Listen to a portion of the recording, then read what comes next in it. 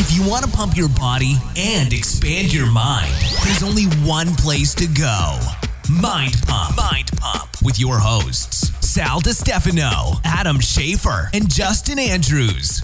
In this episode of Mind Pump, for the first 50 minutes, we do our normal introductory current events conversation. It's anything but normal. A little bit of a twist, dude. We got into the fitness and we talked about our personal shit going on. We had a good time. We talked about high rep training, or at least my adventures in high rep training.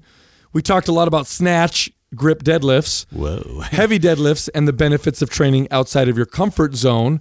Actually, Adam shares a story of a couple years ago how he added a couple inches to his back through heavy training. We talked about standing up for yourself and turning the other cheek. Don't get bullied. We talked about the Nazi saluting pug and freedom of speech. This is a real thing. This is actually all over the place. Yeah, this actually happened. Yeah. Should we throw him in jail? Yeah. We talked about how damn dog. Yeah. We talked about how our environment, experience, and media shapes our perception of people and the world. It's important you examine that often so that you don't have preconceived notions that are not accurate. We talked about Adam's new Vuori shirt. It's very nice. It's Looking fly today. Very slick. It's a nice salmon color. Matching my cherry blossoms. We are sponsored by Vuori. If you go to Vuori Clothing... Euphemism? Yeah. If you go to VuoriClothing.com/mindpump, you get 25% off. Again, that's Vuori spelled VUORI clothing.com/mindpump. And then I uncover the Harvard study that was just published that blew everyone's mind. Mind-blowing study. Crazy study. Would never have put those two together. The sky is still blue. I'm so glad they invest money in studies like this. Then we get into the questions. The first question was, is it true that young men today are losing their sex drive? This particular individual and her roommate have noticed that dudes just don't want to have sex like they used to. What a tragically sad story. And she's a little frustrated. Trying to get some. Don't DM her, please. Yeah. You can find her at Tinder under... No. Next question was, can we explain what it means to fatigue the central nervous system? And are some exercises more likely to cause that type of fatigue? Little controversy there. Great conversation. The next question was, we talk a lot about priming and mobility warm-ups, but we don't really talk a whole lot about what you do after the workout. Is it as important to have a good cool down as it is to have a good priming warm-up? Yeah, chill out, man. And finally, what are our thoughts on how the sedentary lifestyle is now becoming the new smoking? It's probably better that you smoke cigarettes, to be honest. Believe it or not. Say what? Believe it or not. Mind Pump is sponsored by Marlboro now. Exactly. We're rich. Can you imagine? They'd have to pay us a lot of money. I want to be Camel Joe. Yeah. Believe it or not, if you sit down for 6 hours or more a day, that's equivalent to smoking a pack of cigarettes, according to a 2014 study of over 120,000 people. We talk about that in this episode. Also, this month, still going on, get free access to our private forum. It's our crown jewel. It's what we have that we value the most. There's lots of smart, like-minded fitness and comedy enthusiasts in there. You can go in there, you can ask questions, you can answer questions. And of course, Adam, Justin, and myself are in there every single day. In order to get free access, all you have to do is enroll in a MAPS bundle. Now, bundles are where we have several MAPS programs that we combine for a particular goal. Like if you want to be a sexy athlete, we have a sexy athlete bundle. If your butt isn't responding to your training, we have your build your butt bundle.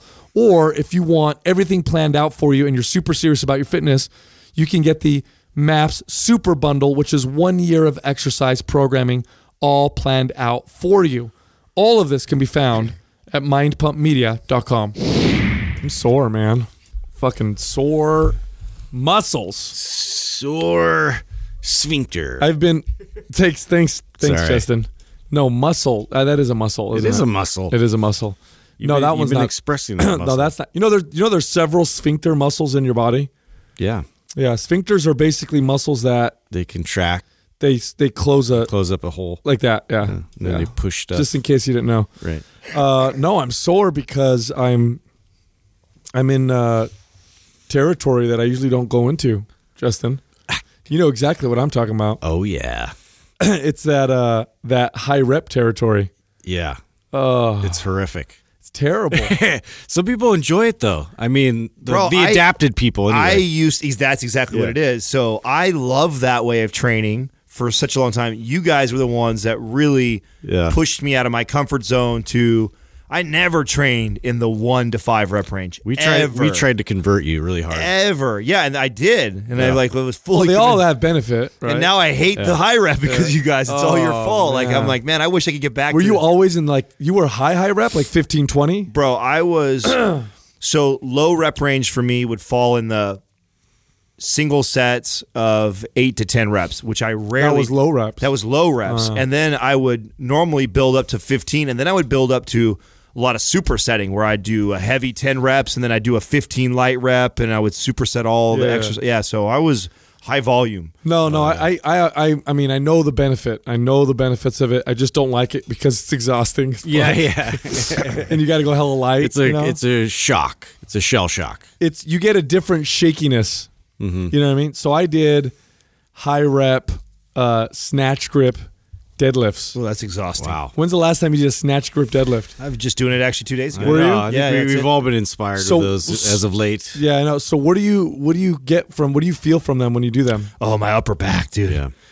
My lats. I actually when I go really wide like that, I can feel my lats already really engaged. Just trying to stabilize it. Yeah, when I'm conventional and I have like a normal standard grip, I really have to think about bending the bar to activate the lats. Where when I go really wide, naturally the lats are already kind of stretched out, so I feel them already engaged. And then my upper back when I now, are you doing a hook grip when you're out there, or are you doing a regular just grip? A standard grip? Because I noticed my grip too. It works my grip totally differently. Oh, it's challenging. Very different because when I grip something, I have a lot of strength with my last 3 fingers or whatever. My pinky, which you're losing that on a wide grip. On a wide grip, it's your ring finger and your thumb. Yeah. Mm-hmm.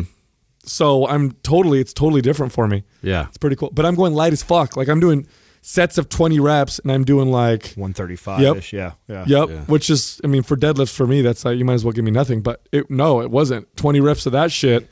And I'm like, oh yeah. See, that's interesting. I've been going more getting back into power movements. And so like explosive power? Yeah, like cleans and push presses and, stuff like that. So just getting that like explosivity back in the mix, and that's been a shell shock for me. But then again, it's a little bit of my comfort zone. I haven't been there in a long time though, so I did get pretty sore, man. Like I'm sore. I was doing a lot of Jane Fonda stuff, fucking sing my routine. I'm writing so I'm trying to like track, and I know you're putting it in your story. Yeah, I'm trying to put it in my story so people can kind of follow along when I'm doing it. Those jazzercise workouts are fucking hard. And I'm not gonna lie, I'm writing them stuff like that, and I feel like I should fudge these numbers because this is such a pussy ass workout.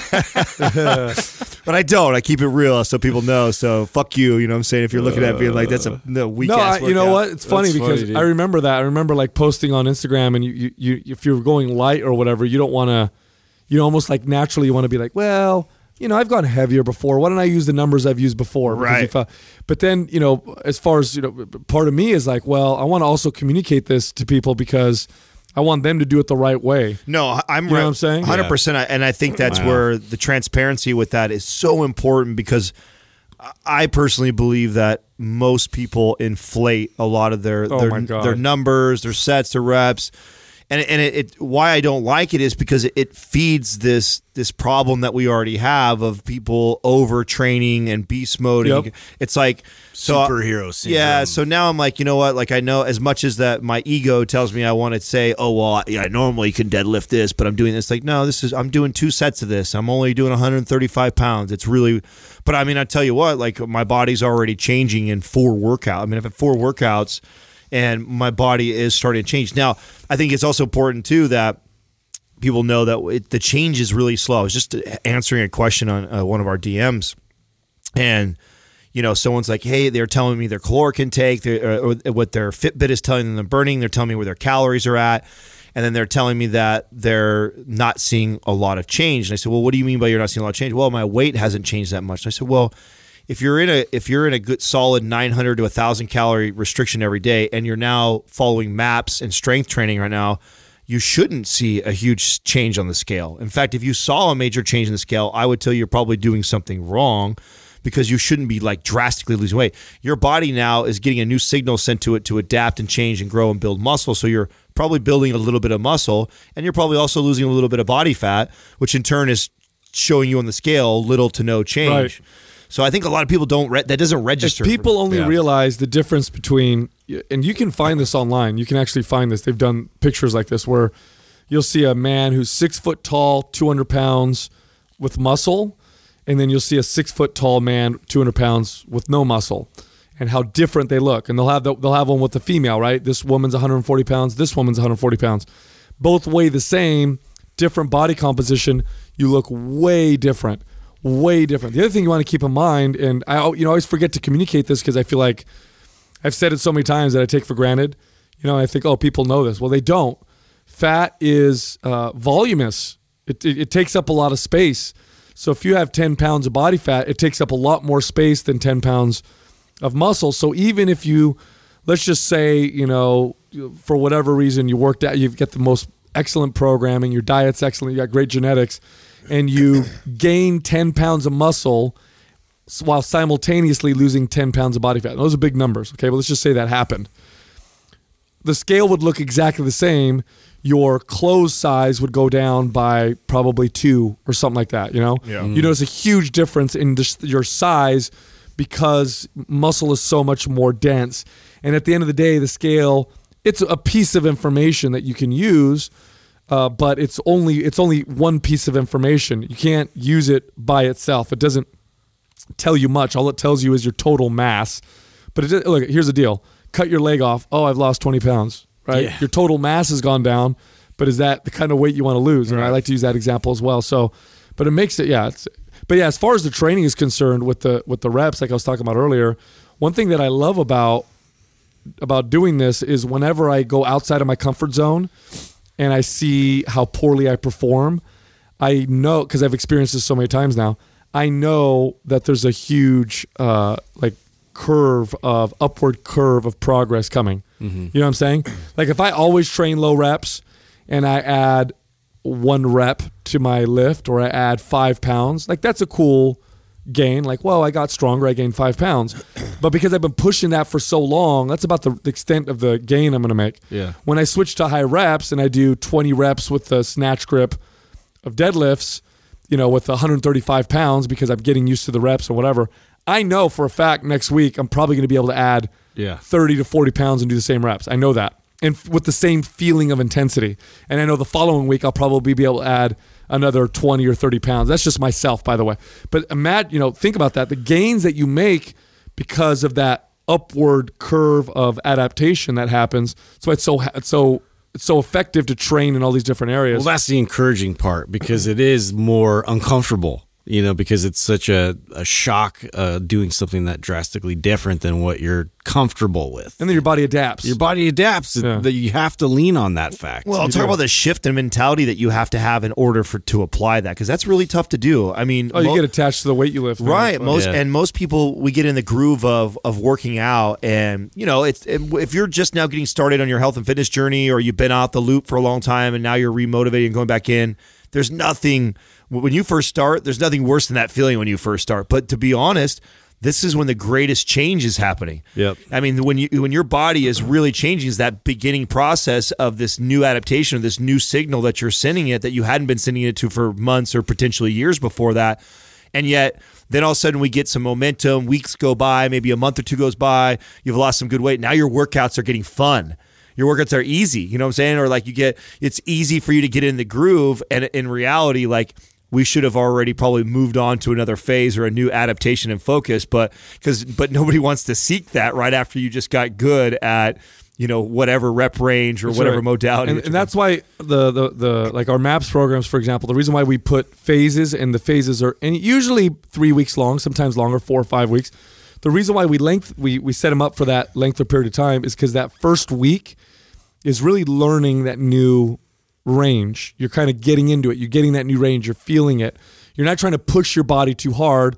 I mean, it's a new range. Look, if I pushed my body with the same kind of hardcore intensity that I can do with low reps when I go to 15 to 20 reps, what's going to happen is my form's going to go to shit, and I'm going to not feel very good. I'm going to overdo it because it's a new range. Yeah. So that first week is me like practicing and getting used to the range. So although the workout's hard, I know I have to pull back a little bit to get used to it. Now the second week, I start to push myself a little bit, and by the third week, now I can push myself really hard. And that entire time, I'm getting this really fast upswing of adaptation. I remember it was probably what 2.5 years ago, right? Adam was at that time you're still competing as a pro physique competitor, and then you started going messing around with the low repetitions and heavy weight. And I remember you going heavy on your deadlifts, and your deadlift weight you added like 150 pounds to your deadlift in a short period of time. Oh, more than that, it was crazy. I was almost adding 25 to 50 pounds every week. Every time I revisited Right. it blew me away. It's because you never, I mean, not that you never, but you had it in a long time. Well, I really never had even when I deadlifted in the past, I was high rep deadlifting, 8 to 12 reps always. I never compromised. Like, I was so about my mechanics and the, isolating certain muscles and being a bodybuilder type of way I've trained for a very long time, that even when I incorporated deadlifts, I never put that CNS focus of like, okay, I'm going to go after really trying to adapt that way versus, always being so perfectly mechanically. Let's see how much if I call upon my body to rip up 400, 500 pounds, can it do it? And driving that. And man, I remember each week going, like, surprising myself. Like, Dude, the amount of muscle you gain in your back was pretty comical. In that, especially at that level, you've been training for so long.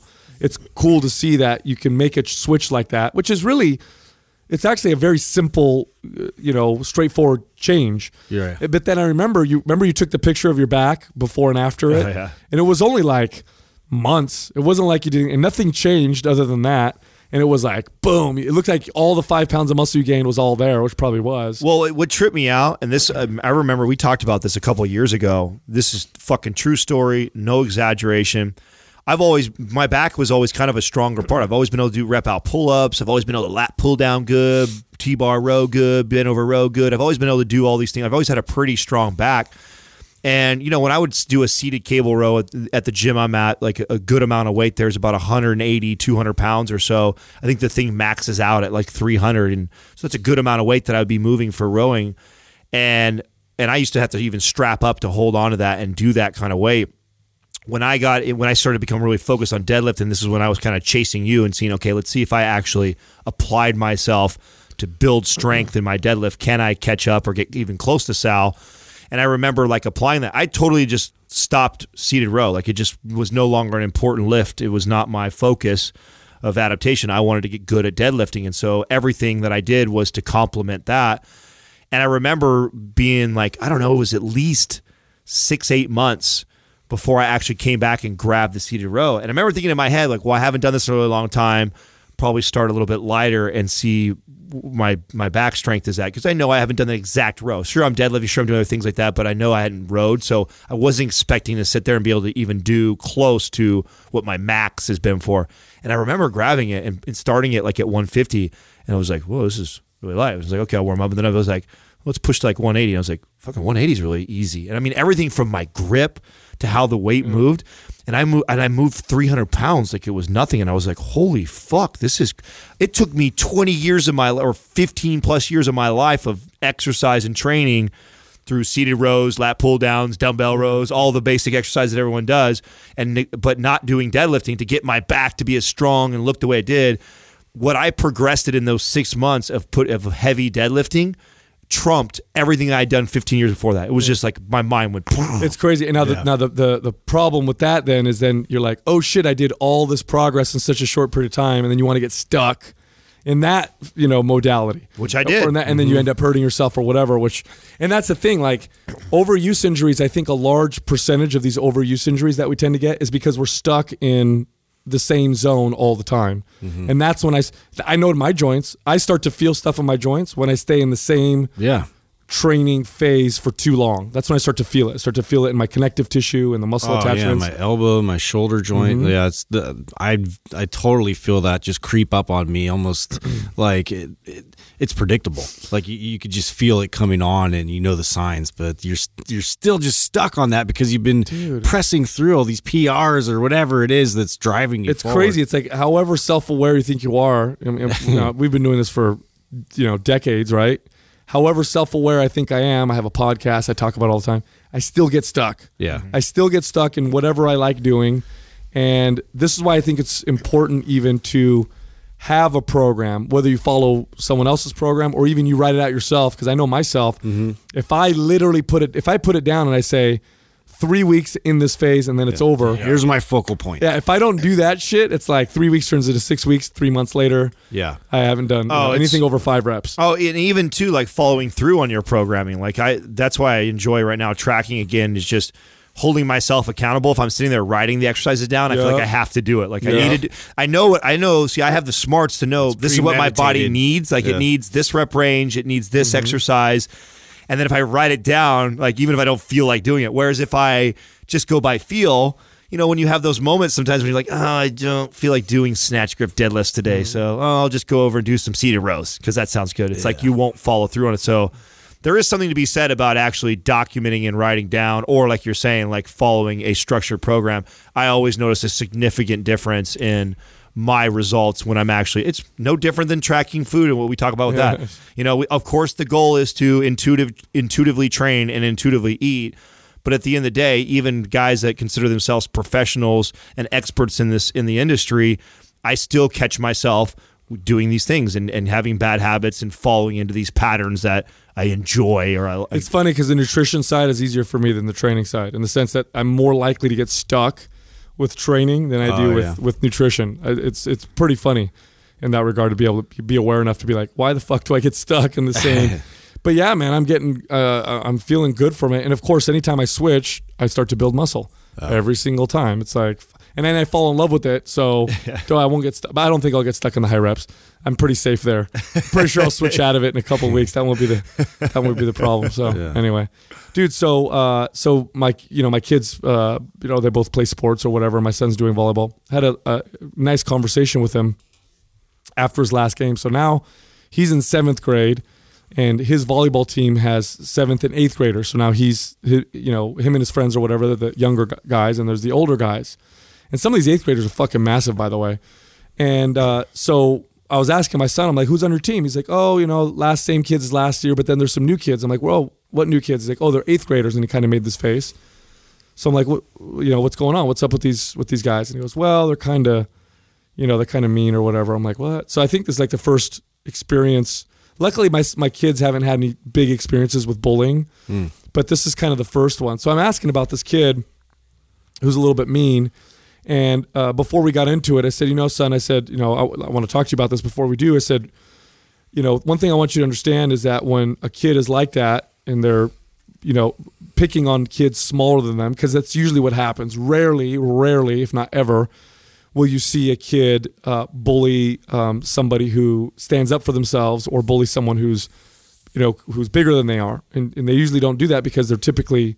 It's not. They're scared themselves. Yeah, they're typically cowards. And I said, and he goes, "What do you mean they're cowards?" I said, "Well, many times." I said, "Not always, but many times it's a situation at home where they feel powerless, they feel weak, and so when they go to school and they see that small kid, they feel like they can, overpower him, and it makes them feel better about themselves." And so he's like, "Well, that makes sense then." So he's telling me the story of how they were handing out shirts for the volleyball.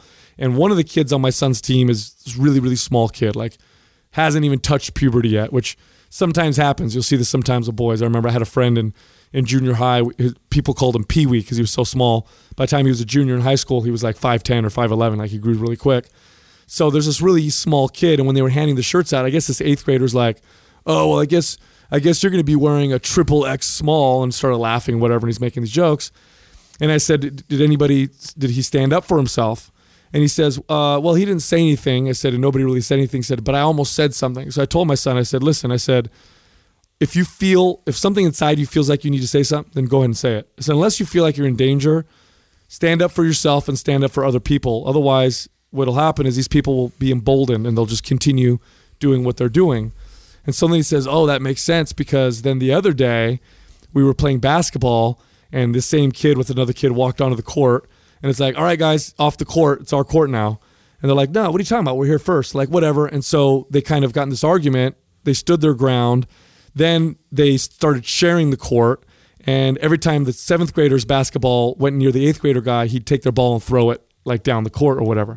Oh, so fucking high school like shit. a piece of, you know. And you know what's funny? My internal feeling when I hear this. I was just gonna ask you, does your primal dad thing come in where you're just like, Bro, it brings you right back to when you were a kid. It combines two things that are my like biggest like irritation, or things that will set me off. Yeah. One is anytime I see anybody treat anybody that way, like, you know, tyrannical or whatever, it's a trigger. It fucking fires me up. Yeah. And then it combines it with my dad instinct, which is even more like, like I'm like, in my mind, I'm fantasizing about like, you know, after school finding this kid by himself and just scaring the fuck out of him. You know what I mean? You know, just like, hey, I'll kill you and I'll murder everybody. Driving up in this like black van. Yeah. Don't tell anybody, you know. My stepdad did that. Did I share that story with you guys? Throw him in there with a bag over his When head. I was in 4th grade, I was jumped by two older kids. So in we had 4th grade? Yeah, 4th Oh, grade. damn. So it was we had a K through 8 school, and these kids were 2 grades ahead of me, so they were 6th grade and I was 4th grade. And I mean, it wasn't like a major jumping, like a gang jumping. Like they cornered me in the bathroom, they started slamming my head against the mirror, and they try to stuff my head in the toilet, and they were fucking with me. You know what I'm saying? And then they're older, and so I was. It makes me so mad just to hear that. Oh yeah, bro, I was scared. I was that shit. intimidated and stuff like that. And they were two of the biggest kids. One of the kids was rumored to be in a gang and stuff like that in school. So it was definitely a very intimidating situation for me to be under. And I remember coming home in 4th grade. I remember crying to my dad and my mom, like, oh, you know what had happened, but nothing happened to the school. Like school didn't find out, so the kids didn't get in trouble. It was all happened in the bathroom, and I got away, you know, so it was all right. Fuck, my stepdad was so pissed, dude. He rolled up the next day at school and like picked me up. Like they never picked me up from school. I always walked or took the bus, and like he was there. He's like, where are these kids at? And I was like, oh, I don't know, Dad. I don't know this and that. And he's like, he was getting mad at me, like putting pressure on me to like, I want to know where these kids are at. And I'm like, well, they're probably walking home from school already, Dad. And they live over this way. Gets in the car, takes off. And it's sure as shit, I see them like by themselves, the 2 of them walking up this hill. And my dad is like full throttle flying at these kids. And I'm thinking, like, at that time in your head as a kid, you're just like, you're half scared, you're half embarrassed, you're like, go dad, like all at the same time. And I'm thinking back now, I'm like, dude, my dad rolled up on a couple 6th graders, like hella hard, you know what I'm saying? Like skids in front of the kids in the car, you know, gets out, slams the door, walks over and gets in like both their faces and like starts laying into them, tells them, look, obviously you can see that you're a little bit bigger than my son, but you can see how much bigger I am than you, you know, and he gives them this whole spiel that he's going to break them in half if they ever touch me again. Yeah. But I remember thinking now as an adult, I look back like, there's probably a better way to handle that. Yeah. When that instinct kicks in, man, that instinct kicks in, it's like you just want to, It's hard to suppress it. Yeah. So anyway, what this kid did is he threw the basketball down the court, and my son's friend, another kid who's about the same size as my son, so they're both, you know, on the smaller side, but not tiny, but still these guys are way bigger. And I saw this kid, by the way. He's 8th grader's my height, so he's a big kid. So he threw the basketball. This other kid's like got in his face, this little guy. He's like, what the hell is wrong with you? And then he pushed this fucking massive 8th grader, pushed this kid that's half his size down on the ground. So then the kid gets up and tries to do like a flying kick at him.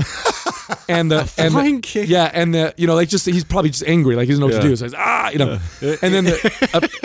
And then the yard duty or whatever sees it, and you know, he gets in trouble or whatever. The little guy got in trouble because she didn't see the whole thing. Oh man. So I told my son, I said, how do you think he handled that? You know? And he goes, well, I mean, I think he handled it right. I said, I think you're right. I said, you know, again, if you feel like you're in danger, stand up for yourself when something happens. Like, don't show them that you can be walked on. You're going to be scared. You're going to be intimidated. Right. But stand up to them, and, you know, otherwise they're going to continue to do this, and you need to let them know that that's not okay. You know, it's interesting when I think about this kind of stuff, because I go through the same thing with my kids, and like how to express, like how to communicate that to them, and like what to do in those situations, because all you get from teachers and you know, society is to sort of like go get help or go, you know, Or turn the other cheek. I'm like, no, like go, like address it, face to face, man up with, take the lump, do whatever it is.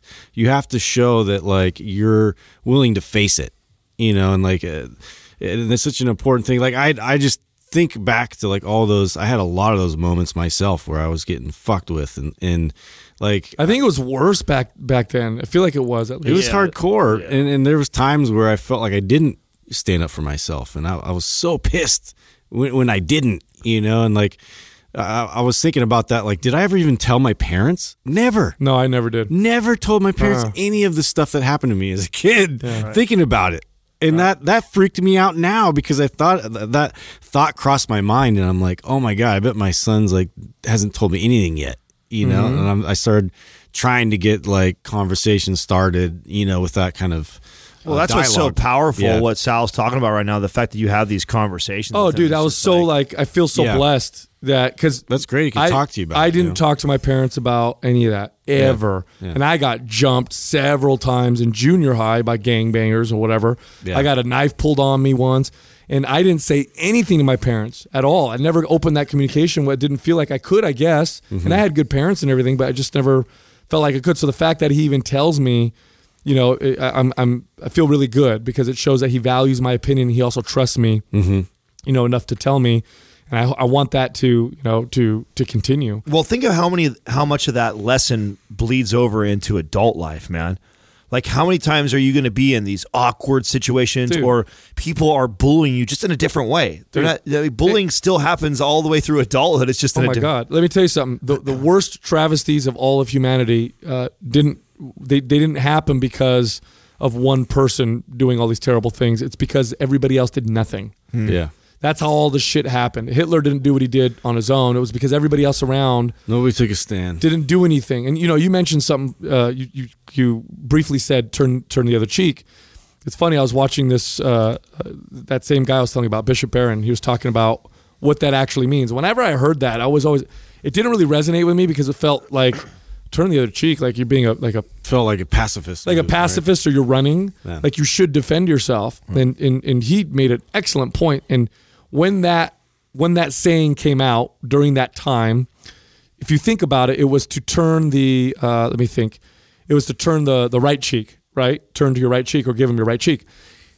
In those days, people didn't use their left hand because it was considered filthy, dirty. So what's actually happening is somebody's giving you a backhand with their hand on the left side of your face, which is how you would treat like a slave or someone you have contempt for, or someone who's just you're like, yo, you disgust me, and slapping them in the face. And what that's saying is to stand your ground and turn your face and be like, do that again. And in history, we have so many examples of people. And people think, like, how effective is that? It's the most effective thing we've ever seen in all of human history. If you look at the great movements that were done by people who didn't have supposed power, like Gandhi or like Martin Luther King Jr., it was I'm not going to run. I'm not going to be a coward. I'm not going to fight you back with violence, but I'm going to stand here and I'm not going to bend my character. And that just reflects back to you what you are. And boy, does that cause shows you power. Your own evil. It shows you your own evil. Yeah. And the power that comes from that. And so it's like, that's what I was trying to explain to my son, like, stand your ground and don't let people, push you around. You will feel scared. You will be nervous. You will be intimidated. That's totally normal. Because I also don't want to make him think, because I know this was for me, like, I felt like, well, if I'm scared, I'm not a man. I'm not manly. I shouldn't be scared. Well, of course you're going to be fucking scared. Everybody's scared. Yeah, man, you're going to be scared. You got 3 kids surrounding you. That shit's terrifying. Shit is terrifying as an adult if I had 3 people around me, threatening me or whatever. Right. So, of course, you're going to feel that. But anyway, so you guys want to hear some interesting news? Yeah, what do you got, dude? I got something. So I don't know if you guys have seen this. It's been going viral. So there's this comedian in Scotland who... now, his story is he was trying to irritate his girlfriend, whatever. Nonetheless, he made these videos with a pug, and he taught the pug to give the Nazi symbol. Every time he said "Hail Hitler," the pug would do it, and he's a comedian, and people would laugh and thought it was funny.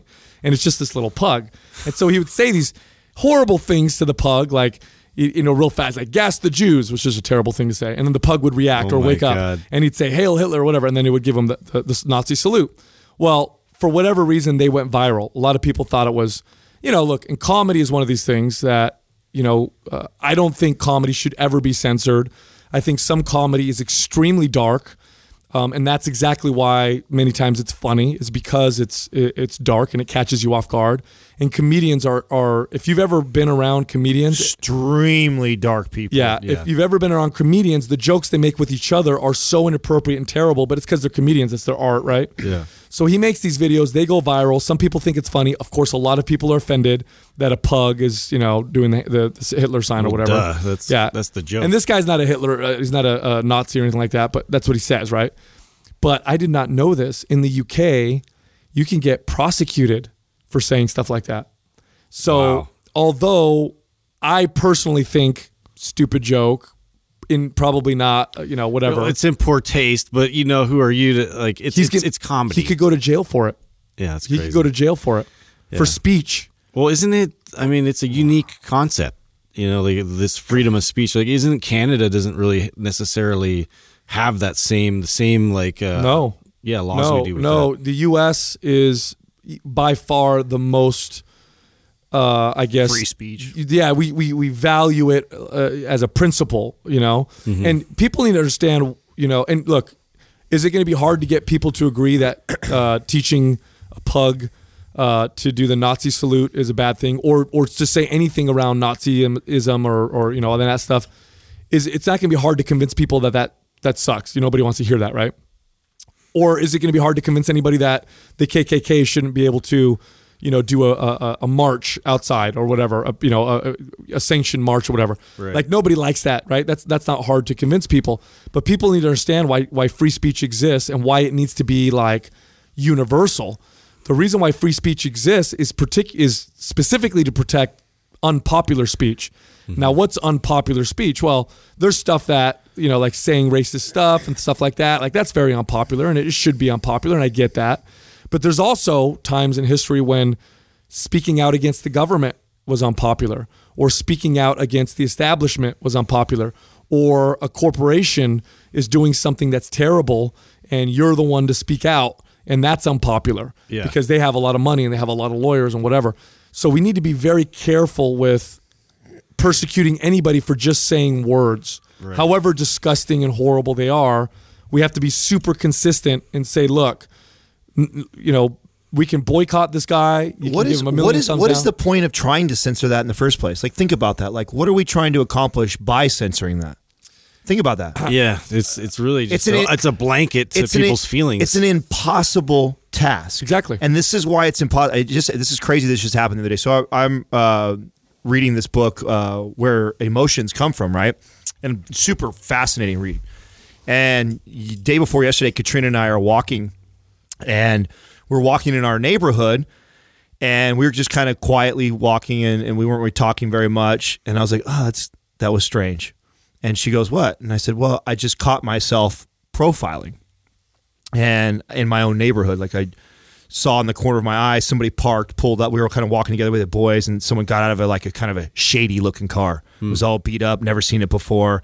And then guys across the street were kind of saying hi to them. They were all beanied out and dark sunglasses on and stuff.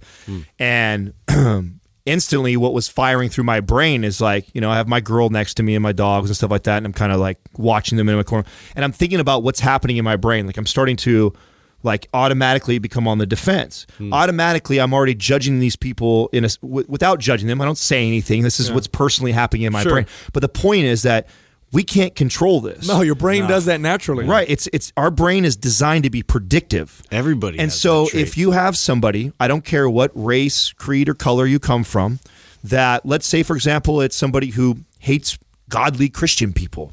And the reason why they do is because, they've met 15 people, and out of the 15 people, 14 of them have rubbed them the wrong way. Whether it be too pushy on them or hypocritical or whatever. That brain, I don't care who the fuck you are, okay? That brain has now patterned a certain way of thinking because it's been trained that way. You have a template now. Based off of there. And you can't just unplug that. No, all you can do is be aware of it. Yeah, exactly. Or try to. Exactly. And I think that we all should strive to be better. I think but this idea of we're going to eliminate racist people or judgmental people. Like, no, that's how our brain works.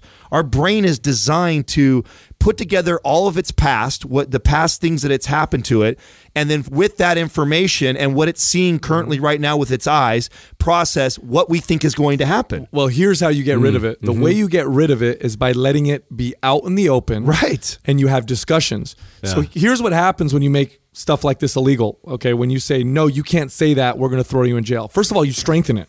Yeah. You actually fucking strengthen it. You make it stronger because now they have something to push back against. You have this weird polar shift now. They have like camps like, well, yes, it should be. And then it becomes this weird argument that didn't even need to be an argument. It's just like, oh, this is ridiculous. This is a ridiculous idea. Somebody joked about it. End of story. That's it. It becomes a thing. And, so that's one of them. You have something to push back against. You also cause a situation where I have to fucking defend the guy, which is stupid. Yeah. Like I have to defend his right to say some stupid shit. Like I don't like to say that. I don't want to have to defend the guy, but whatever. He should be able to say whatever he wants so long as he's not physically hurting anybody. But the other thing too is, don't you want to know who feels that way in the world? You know what I'm saying? Right. I'd rather allow them to express that so I know. Do you think making it illegal to say something racist erases racism? Or maybe it just fucking hides it and people act differently as a result. Why don't we just let it out in the open? Let society react in voluntary ways, like boycott the guy's fucking YouTube channel, send him a bunch of angry emails, give him a bunch of thumbs down. Don't buy any of his products. Don't buy any of his products. He'll fucking learn real quick that he made a bad decision. You're like, whoops. But to throw him in a cage or jail or to steal his property by fining him or whatever, like that's insane. And also, who are we giving the power to do that? That's the other thing you want to consider. Who is the authority that can dictate what is proper speech and what is improper speech? Right. It's the same authority that has the guns, and I mean the legal guns or the legal ability to use the guns to kill, jail, or legislate. Those are the exact people you don't want to give that power to. Definitely not. I don't want to give anybody who has the power to throw me in jail or has the power to really control me in forceful ways. I don't ever want to give them the power to dictate what I can or can't say, or what I can or can't read, or what I can or can't, how I can or can't express myself, because who knows what's going to happen. Right now you have a bunch of liberals who are really fucking scared that Donald Trump is a president. Like, they're really scared. They're calling him Hitler. They're calling him, and that's fine. I get that. You don't like him. He scares you because his views are different than yours. I get that. But you wouldn't have to fear the guy if he didn't have this fucking stupid power that we've been giving presidents for the past, 6 decades, where he could actually do something. Like, of course that's scary. Like, don't you wish we were in a position where you can just look at the president and be like, wow, that guy's an idiot, but that's okay because he doesn't have the power to really do much, with that. No, they have a lot of power now because we've been giving it to them, because every time your friend or the guy you think is cool is in office, all of a sudden, of course, if you like the guy, you're going to be like, yeah, you could... Yeah, I trust you. Yeah, you go ahead and make some laws telling people what they can and can't say. Like, definitely ban the word communism. I don't like communism. Like, I'm fucking anti-communism, right? Would I ever want to ban it and make it an illegal political party in America? No. Right. Because that same power could be used against me at some point, depending on who's in office. And I don't want to embolden someone by creating that kind of outward force. I want open dialogue, discussion, and I want to defeat it. I want to let the sun shine and air it out. Like, let it expose it to the sun. Let's have this discussion, and then I'll beat that. That idea. It's funny because I read another study where they were comparing, people's viewpoints and stuff, and what they found was, if a individual, conservative or liberal, understood the let me back up. So they did a test. And they took a bunch of conservatives and a bunch of liberals, and they gave them this test. And so let's say you're a liberal, your political views are liberal. I give you this test, and the test is you have to predict how a conservative would answer the following questions, or what a conservative believes on these particular interesting topics. Study. Then they would do the same for conservatives. And what they found was, the more accurate the person was at predicting what the other side would do, the less likely they were to demonize the other side, and the more likely they were to engage in conversation. In other words, the more you allow yourself to have conversation, see the other side, and try to understand where they're coming from, even though you may disagree, the less likely you are to view them as an evil demon, killer, horrible person. Yeah. Now, why is that important? Well, I'll tell you why that's important. Because when the person you disagree with, you view them as an evil, literal Hitler, well, then it becomes justifiable to punch them, shoot them, kill them, throw them in jail. And that is a situation we never want to be in. You become what you hate. Well, That's right. you don't know everybody's circumstances. Like, let's take my walking the dogs, and like, what if, or people don't, what you don't know was the last, 2 months, there's been a series of all these car break-ins and mysterious cars that have been parked in our neighborhood. I was jumped by 2 guys that looked just like those guys across. You don't know all that. Yeah. You don't know that. And so I choose to, when they try to say hi to me, I ignore them and I rush into my house. But then I'm racist or I'm profiling, or, well, I guess my brain is doing that. But do you really blame me, or am I really a bad person because that's something that my brain registers as danger? This is danger. You've seen this before. It would be almost dumber for me to ignore that and go like, oh, wait, I'm not being fair. Yeah. You know what I'm saying? So I think understanding that perspective is so important on all areas. And that applies to racism and political views and everything else, that people have.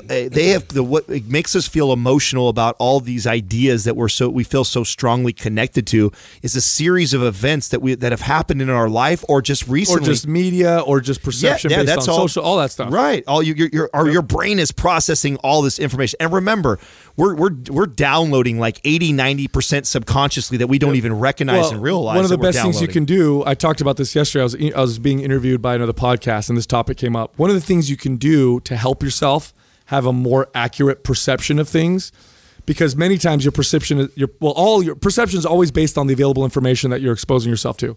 So if the available information I'm exposing myself to is creating a distorted perception, then my behavior is going to reflect that. And if you want to be free of that, what you need to do is look at more objective data and expose yourself more to that, so it becomes more accurate. So an example, Jaws. Remember the movie Jaws? Mm-hmm. Okay, so for the young listeners, Jaws was a movie about a shark that killed a bunch of people in the ocean. It was like this horror movie with a shark. Okay, when Jaws came out, there was this huge nationwide fear of shark attacks. Right. And because of that, the newspapers started publishing every time there was a shark attack. And so public perception was that, oh my God, shark attacks are on the rise, to the point where some beaches actually would have fishermen swimming and stuff. Well, Just no close swimming. it down. Yeah, or they'd have fishermen go out to go kill sharks. Yeah. Uh-huh. Now, if you look at the data from that period of time, and I believe Jaws was like in the late 70s 78, and then 80s, something right? like that. Shark attacks are extremely consistent, like decade in, decade out. Like they haven't spiked, they haven't gone down, they haven't gone up. It was the same, but the perception changed as a result. Here's another one. If you take a bunch of random strangers right now and ask them, is it safer today for kids to go outside and do things on their own and play outside and go for walks and stuff like that by themselves? Today, is it safer or more dangerous than it was in the 1970s or the 1980s? The answer, most people will say, well, no, it was safer back then. Like when I was a kid, I used to play outside and I used to have do whatever I wanted. It was super safe. Everybody knew each other in the neighborhood. I'm sure we've all heard this before. Mm-hmm. Today, nobody knows each other. It's way more dangerous. I don't let my kids play or whatever.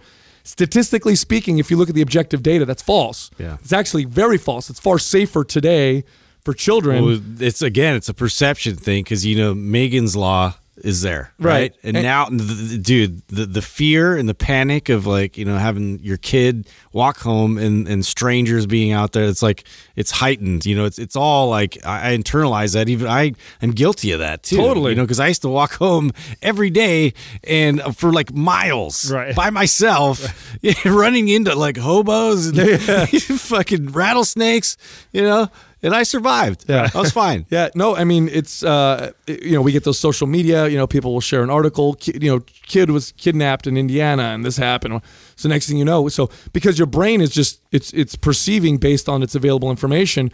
So what I implore everybody to do is to go look up actual data so that now you have more information that hopefully will give you a more accurate perception on what's going on.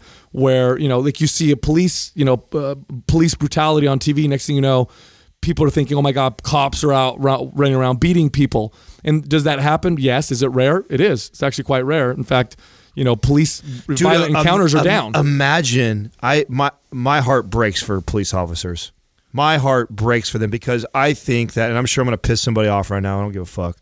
I just think about... you know how hard it is to be a cop right now? Oh, man. I could not imagine. Your job is to be predictive, right? Your job is to, like, in a sense, profile. You've got to, like, be ready for situations like that. That's part of your safety in doing that. And, they'll call it your instincts. right. But then to put in place all these things that we have put in place recently, man, it's like... How that would be just a mind fuck for me every day at work. Like, oh, I want to make sure I do this all the protocol How right. do you check yourself? Right, but my gut is telling me this is not a safe situation. I probably should do this, but if I do that, I'm going to be held to these standards, and this could potentially happen if they end up not being guilty or this. And it's like, I wouldn't. I would just want to pull my hair, the little bit of hair I have left. Being a police officer's got to be one of the toughest jobs. Imagine just being on guard.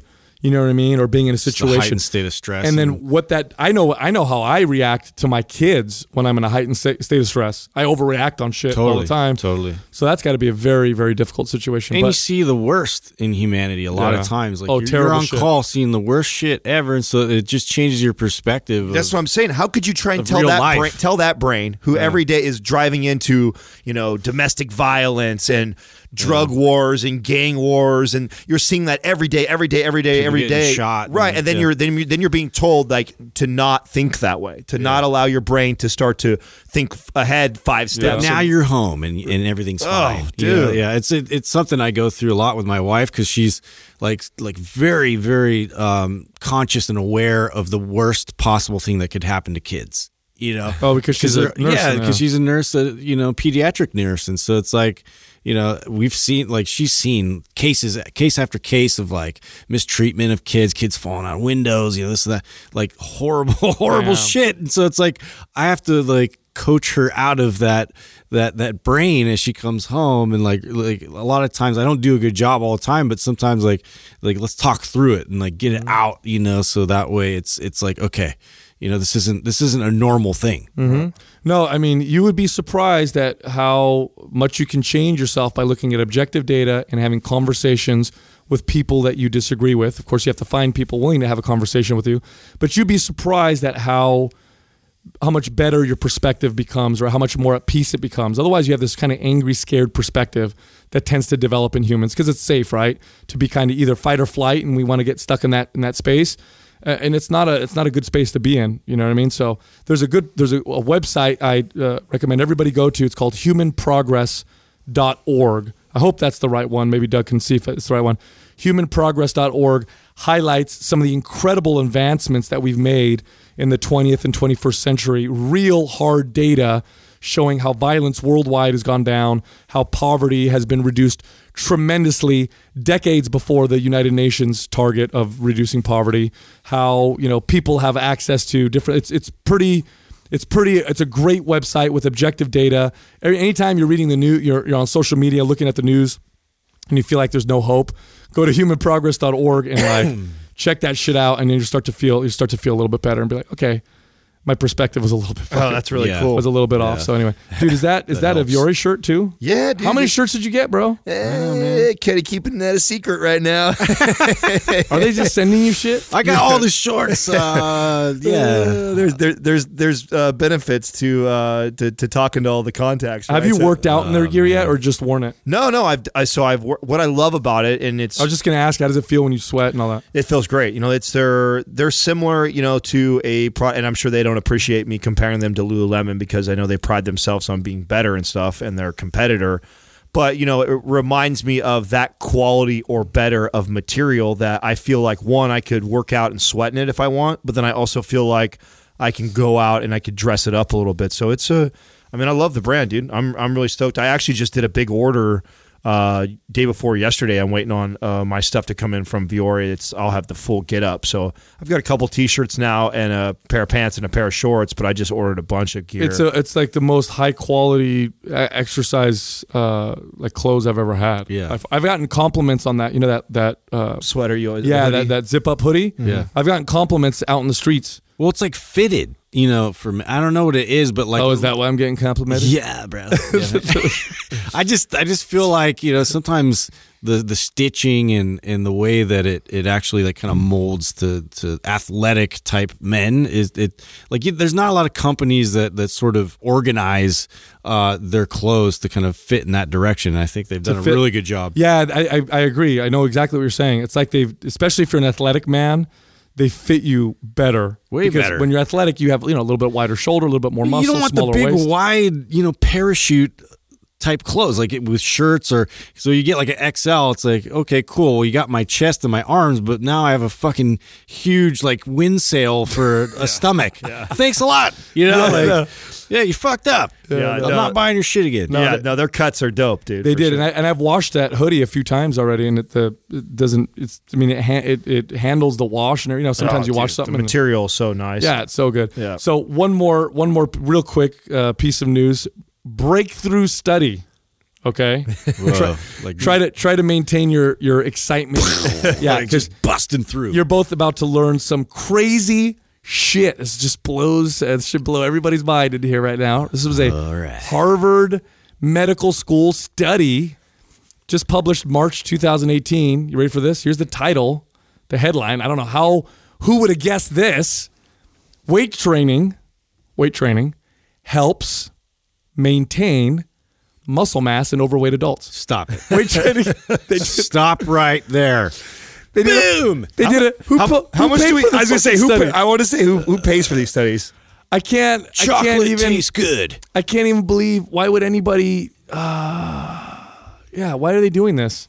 Hey, look, if you touch water, you'll get wet. New study. Did Professor Obvious? No, Dr. Obvious? Yeah. Dude. Did he do the study? It's so stupid, but you know we what haven't though? picked on him in a But you know while. what though? I'm not trying to, you know, obviously I'm making fun of them because they just published some obvious bullshit, but and this is what this highlights a couple things. It highlights why the medical establishment is and will always be, until they completely change their approach, behind when it comes to health. They just are. Yeah. You want to get the best health information, you got to listen to like really smart podcasts, listen to us, listen to, you know, people on the cutting edge, functional medicine doctors who are reaching out and doing different things. That's where you're going to get the real good cutting edge information. The rest of medicine takes them like, it feels like it takes them like 10 years sometimes. Well, not so only that, frustrating. it's really hard for just a normal consumer, because I was never somebody who would like. I'm not like you, where I'll just go on PubMed and start reading. Like you'll like open PubMed up and just read for the day. Like I just don't do that. So a lot of times it's really tough to decipher how many of these studies are biased or not even really that valid. I would argue that more than half the studies that we see surface are either promoted by a business that has a desired outcome going into the study, or the study is almost doesn't matter because it's like a small test group and it's like Bad controls. So it's like, and you have to have some experience to sort of decipher between like what sounds like bullshit and what doesn't, like even to begin with. Like if you're a consumer, like you put a lot of trust out there into like whatever media source you're pulling from to kind of vet that for you. Well, sometimes it's important to like listen to a anecdote. I know I just said a bad word, but sometimes like if they just did a poll of, we polled 1,000 trainers, and 1,000 trainers unanimously agreed that weight training maintains muscle mass in overweight adults. Like that's what would happen. You could have done that 10 years ago. You could have done that 20 years ago, and the trainers would have known that. You know what I'm saying? But right. they paid. But here's the good news with it.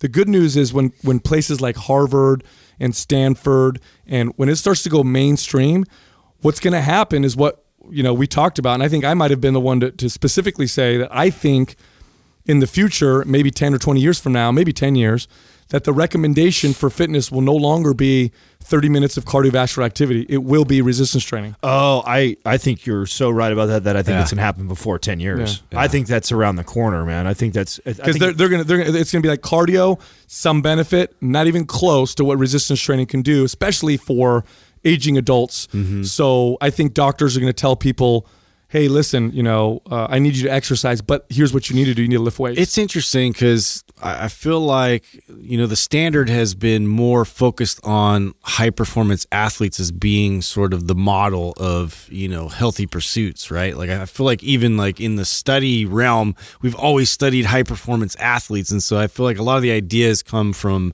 that objective. Like, so we're trying to test their cardiovascular, output and their threshold and this and that. Whereas, if we start really just looking into what benefits us long term in our health and what that even looks like, it's going to look so different. Oh, no, that's such a great point, Jessica, because one of the things that drives me crazy is that we all get into these debates over semantics, dude. Like, should I eat at the 30-minute window after I get done with my workout? Or, is it better to put this exercise before that exercise? And like, we get into all these little finite details that don't even matter that much. Meanwhile, this person's been struggling psychologically. They're not sleeping. They've got stress. They've got all these other big rocks in their bag that they're not even realizing there's a way better place to focus. But that's not how we market to people. No, and so here's my other prediction. When resistance training becomes the thing that doctors recommend for exercise, I foresee personal trainers and fitness trainers becoming a part of, could be good, could be bad, of the medical system, to where they say you need to lift weights. However, resistance training, let's be honest, way more complicated than cardio. You could just tell someone to go for a walk. That's easy. Yeah. Lifting weights, there's a lot of moving parts. There's that too, yeah. I foresee there being more partnerships where a forward-thinking, organization like Kaiser, which in many ways I think they've been pretty forward-thinking, is will be able to hire trainers on or affiliate with them and say, okay, go work with this person who can teach you how to lift weights. Or maybe they'll have programs that they'll sell themselves. Yeah. Who knows? That might already be happening, actually, some of these. Well, it's interesting. One of my first jobs as kind of a personal trainer, I actually was shadowing a personal trainer when I was in Chicago, was this really forward-thinking hospital that had on site, they had a gym, and it was very much of a very high-end gym, but you had physical therapists, you had everybody in-house, all under one roof, treating people and running their programming. That's so great. It was like, I saw that really early, so I know the thought is there. Well, remember, it's just not popular yet. Remember our boys with Training Slate? Our boys, I don't know. We're trying to connect everybody. Yeah, which is kind of the software. Yeah, right. Same concept where your doctor, your PT, and your personal trainer and Chiro and whatever are all kind of communicating together on one platform.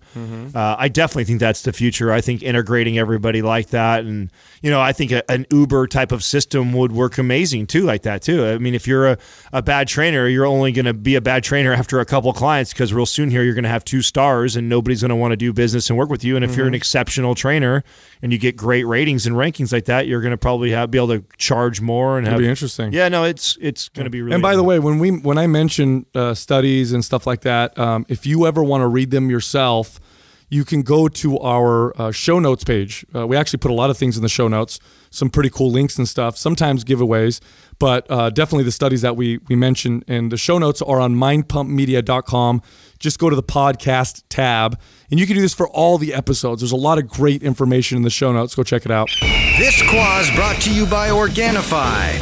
For those days you fall short on getting your organic veggies or whole food nutrition, Organifi fills the gap with laboratory-tested certified organic superfoods to help give your health and performance the added edge. Try Organifi totally risk-free for 60 days by going to Organifi.com. That's Organifi.com. And use the coupon code MINDPUMP for 20% off at checkout. First question is from VSO Lifestyle. Do you guys think that young men are losing their sex drive? My roommates and I have all agreed that the guys we have seen over the last year or so have really low sex drives. Maybe it's due to their age, early 20s, they're graduating from school, starting new jobs, etc. But it's been kind of frustrating from our perspective. As we all agree, sex is very important in a relationship, especially at this age. This is a woman saying this, a girl? Yeah. God, she's going to get so many DMs. I can help you with that. Yeah. Like, oh, you're looking for more. Guess what I got? Here come the dick Is he pics. dropping the ball? Yeah, you know what? Here's the thing. Her speculation may actually be accurate. Millennials are having less sex than previous generations. Okay, yeah, you've said that. That's a statistic that you can look up. Testosterone levels have been declining now for decades, so it's not a new thing, but they have been declining. And real statistics now, erectile dysfunction numbers are spiking in one age group of men.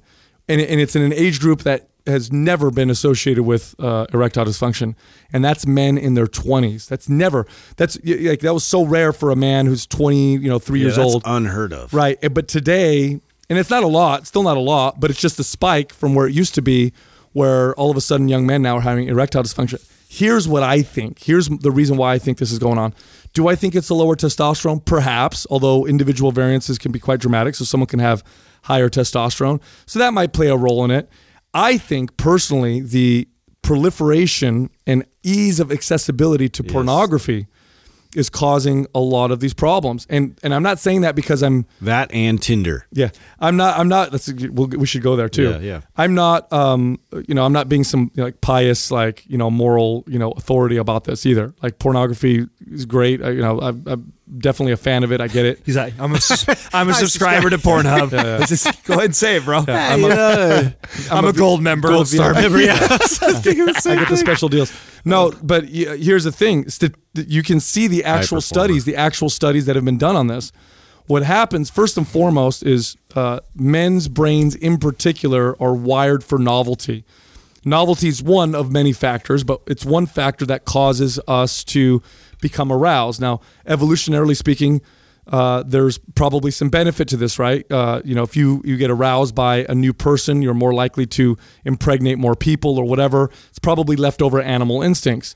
That being said, men have never been exposed to tremendous novelty. We just weren't. There's a limiting factor there, and that is society and women. Women are a huge limiting factor. And historically speaking, across all major cultures, women were the controllers of that. It was the women that said, no, no, no. And it was the men that wanted more and more, and we were kind of controlled. And we just didn't have tons of variety anyway. The only people that had tremendous amounts of variety and novelty were kings or, celebrities, rock stars, like super rare situations. Like it's never common for a dude to just have, as many women as he wants, all different women whenever he wants. It's super, super rare. It just doesn't happen.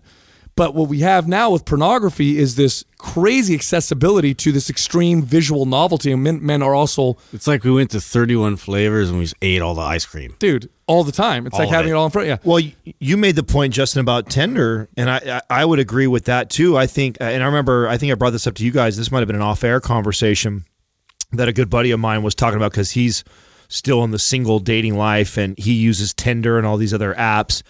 And he goes, there's less motivation to do it. It's so easy.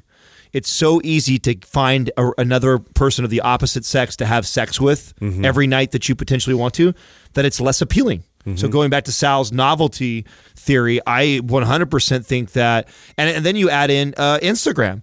I mean, even though it's not Pornhub, the amount, if you're following a ton of these bikini models and hot chicks that are doing ass shots all day long, like, you're just getting flooded with all of this information that your brain is downloading all day long, and you're getting stimulated through that. You're getting stimulated through Pornhub. You also know that anytime I absolutely need it, I can get on Tinder and go hook up with somebody.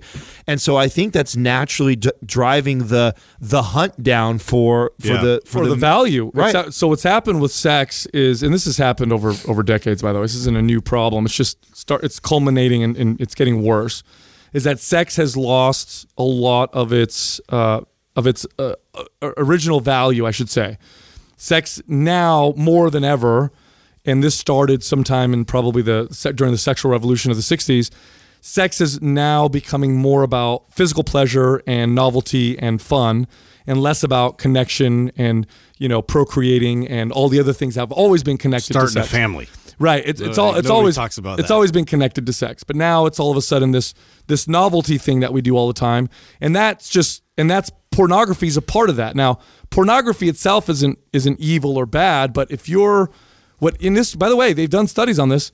What happens to the brain, the male brain, when he's constantly exposing himself to different forms of visual stimulation, is you desensitize your brain or desensitize your body to visual stimulation. Now, anybody who's ever looked at a lot of porn can tell you, if you look at a lot of porn, the porn that you watch starts to get more and more fetishized and more extreme as you continue to look at it, because the original porn you looked at no longer stimulated your brain. Look, I know this as a man. When I had no access to pornography, if I just saw a boob, not even a side boob, right? Yes, it was like, whoa, side boob Sunday. Then when you're exposed to that shit all the time, is that a thing? That doesn't do it for me It anymore. was a hashtag for a minute. Yeah. Was it really? What was the thing? Side boob Sunday? No, you followed it, Yeah, bro. I was like, ooh. Yeah. So, and what happens is the brains become desensitized. So now when they're with a normal human girl, it's like it doesn't work. Right. Can't get it up. In Yeah. fact, this is actually an alarming trend. I've actually read quite a bit into this because I have a boy, I have a son, and he's entering into the age where his testosterone levels are starting to kick up. He's going to start really noticing the opposite sex and all that stuff, and he has access to technology and all that stuff. So I've done a lot of research in this, and there's a lot of young men who are saying they prefer pornography to having sex with a girl because it's easier and it's not, Oh, bro, and it's comfortable because it's with yourself. You and don't you're- get rejected. Yeah, you don't feel shy. She's not going to think you have a little dick. There's all kinds of pros for a young teenage boy who's growing up. Like, that's a very insecure time for you as a man. Like, am I normal? Am I not? Like, that's all the things that are going through your head. Oh, this is much safer. I don't need to go out and meet girls. I'll just watch them on this screen, and that gets me excited enough to. And then we all know what happens as soon as you ejaculate. Then it's no big deal anymore. You're over it, right? Yeah. No, I mean, I think it's a combination of all these things. I think that's what we're seeing. If you want to raise your sex drive and you're a man, you have the physical stuff you can do, right? Lift heavy weights, that helps build the testosterone. Eat a good diet, adequate fats. That's something you didn't talk about right there too. I mean, you've talked about this before. Is how about just guys are more feminine, metrosexual now too. It's and not lifting weights as much, and they're more. You have this more activities definitely drop. Yeah, definitely drop. Just all together, all those things matter, right? And activity does raise testosterone levels. So lift heavy weights, get good sleep, eat adequate fat. So those are all the physical things you could do. But here's the emotional stuff that you could do that will increase your sex drive. Don't watch porn. Now, I'm not saying this because it makes you a moral, better person. I'm saying this because when you don't watch porn, give yourself a month of doing that and then watch what happens when you notice a girl walk down the street or when you go hang out with your girlfriend or whatever. All of a sudden, it becomes very stimulating because just like when you avoid sugar, it's no different.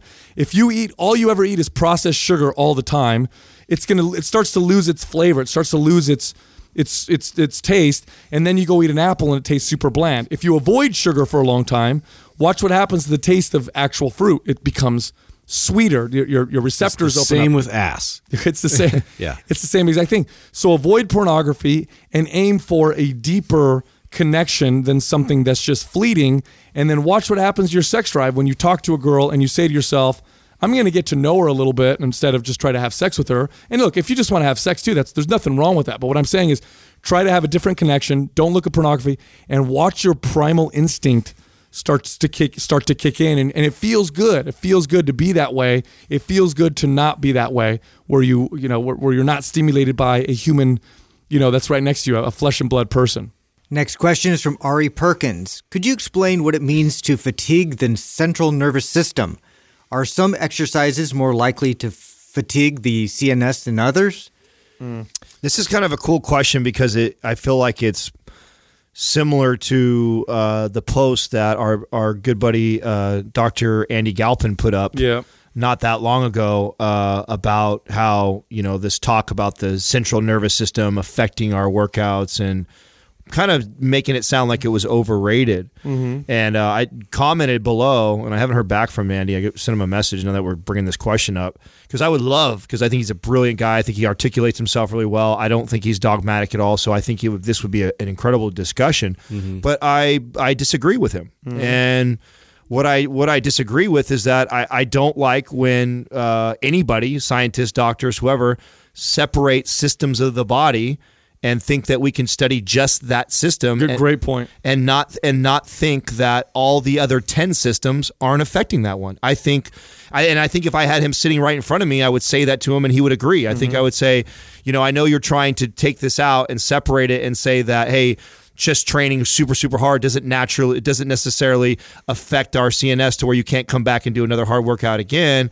And I would argue to say that, okay, well, frying yourself or pushing yourself that hard definitely has carryover into the other systems, and now they're lagging because of that. And then that actually indirectly can affect the workout the next day. So I would love to have a healthy debate and discussion with him over this, but without him, I think you would agree, Sal, right? That well, so central nervous system you have your central nervous systems like your brain, your spinal cord, and then you have the peripheral, which is the things that activate your muscles or the muscles themselves, and they can all fatigue differently, right? You can one or the other. Now, here's a difference, or here's my point. It really doesn't matter. If I go to the gym and I'm tired or I feel burnt out and my central nervous system, if you were to test it in a lab and say, no, your central nervous system's not fatigued, it seems to be firing just fine. Does it matter? Right. Does it really matter? I don't think it makes a difference. So when we say things like, don't hammer your central nervous system or your CNS is getting fatigued or whatever, we're referring to something specific, but really more generally, and what the takeaway really is that how you feel makes a big fucking difference. And sometimes muscle soreness isn't necessarily telling you the whole story. Like, I worked out, my muscles were sore, now they feel recovered, they're not sore anymore. Does that mean I'm fully recovered? No, you could still be fatigued, you could still be in a state where it's not optimal that you push yourself super hard. I think your own subjective opinion of how you feel still trumps all these other things. I think that Galpin would challenge you and say that it does matter. I think it does matter. It does, separating the systems, and it would be good for you to actually challenge the body, because we're either adapting or optimizing, right? That's what he would say. He would say that it's good to put your body in these states where it's not optimal, that you are kind of stressed out a little bit, that your body is fatigued a little bit, and then you get into this workout, and to push through that is going to force the body to adapt, and you're going to see these benefits from it. So I think there's this fine line of where we agree and disagree on a topic like this, because there are some benefits potentially to some of those days where you may not feel like it, you may feel kind of fried, and then pushing through that, and then other times, I think where you have to There's a lot of gray lines with it, right? Right. I think I think that's where his post might have come from, more like people that are divisively like, well, if I did this, if I did just legs and I fried them, and then now I'm correlating that to my entire central nervous system, then I can't train hard my upper body, or like there's like sort of like somebody that's dividing a line between like what muscle groups that I worked, and then going into that is their carryover into other muscle groups. And so what you guys are saying like makes a lot of sense as far as like the overall like how you feel does play a huge factor into the workout. But is the intent of the workout for me to overcome those feelings, or is it to work with my body at that point? So here, let me give you an example of what I'm trying to talk about. So a long time ago, maybe I want to say about 10 years ago, I first heard the term adrenal fatigue, being uttered by, functional medicine practitioners or wellness people. And they would say things like, oh, you have adrenal fatigue, and here's the symptoms, that someone would, they would rattle off all the symptoms that they had. They were tired, cold, clammy hands. They needed lots of caffeine to stay awake. They didn't recover well from exercises. I mean, I could go down the list of all, common food, lots of food intolerances, whatever. So I could go down the list of things that were adrenal fatigue. Now, what happened is scientists and doctors laughed and said, you're an idiot, because the adrenals don't get fatigued. Here's the studies that show that the adrenals are producing the same levels of hormones as they were before. And okay, great. That's nice. We used the wrong name. It still doesn't explain why there's this combination of symptoms that is seen consistently in a certain number of people, and that the treatments that we're giving them is fucking working and helping them out. So that doesn't explain that. And so we got the name wrong. I get it. Like, that was just them speculating that, okay, the adrenals get fatigued. A more accurate term for that would be HPA axis dysfunction, hypothalamus pituitary and adrenal axis dysfunction, where they communicate with each other and hormones may be off, or the way the body responds to them. It's much more complex, and that's a better name for it. The same thing for leaky gut syndrome. People laughed at it. Oh, the gut's not leaky. What are you talking about? Now they renamed it, intestinal hyperpermeability. Now they say, okay, that's fine. So central nervous system fatigue. Is the CNS itself getting fatigued? Well, It's a labeling issue. Well, studies will show that the CNS recovers very quickly and doesn't have that kind of fatigue, fine.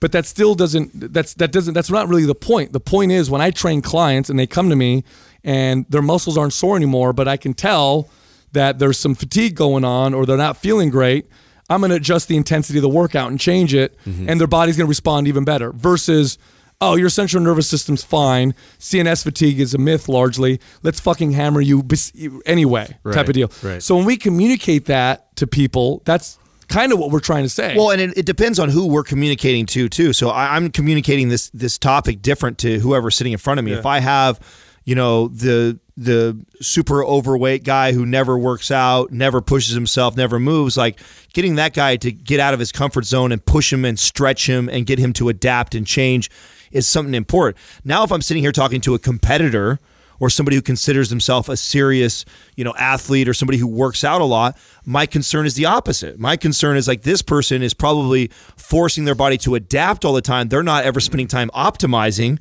And there's some benefits to you actually focusing a little bit on optimizing and letting yourself recover a little bit and not constantly being in this stress state all the time. So Right. I mean, there's other things that may be happening that are causing what we have experienced and seen when we've trained people, and why this information is actually, the way we communicate it is accurate in its application. And by the way, we're not the ones to invent it.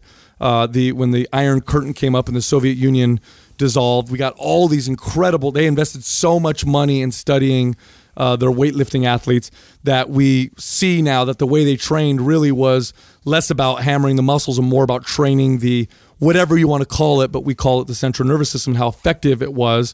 So the applications are still appropriate, but it may be something else.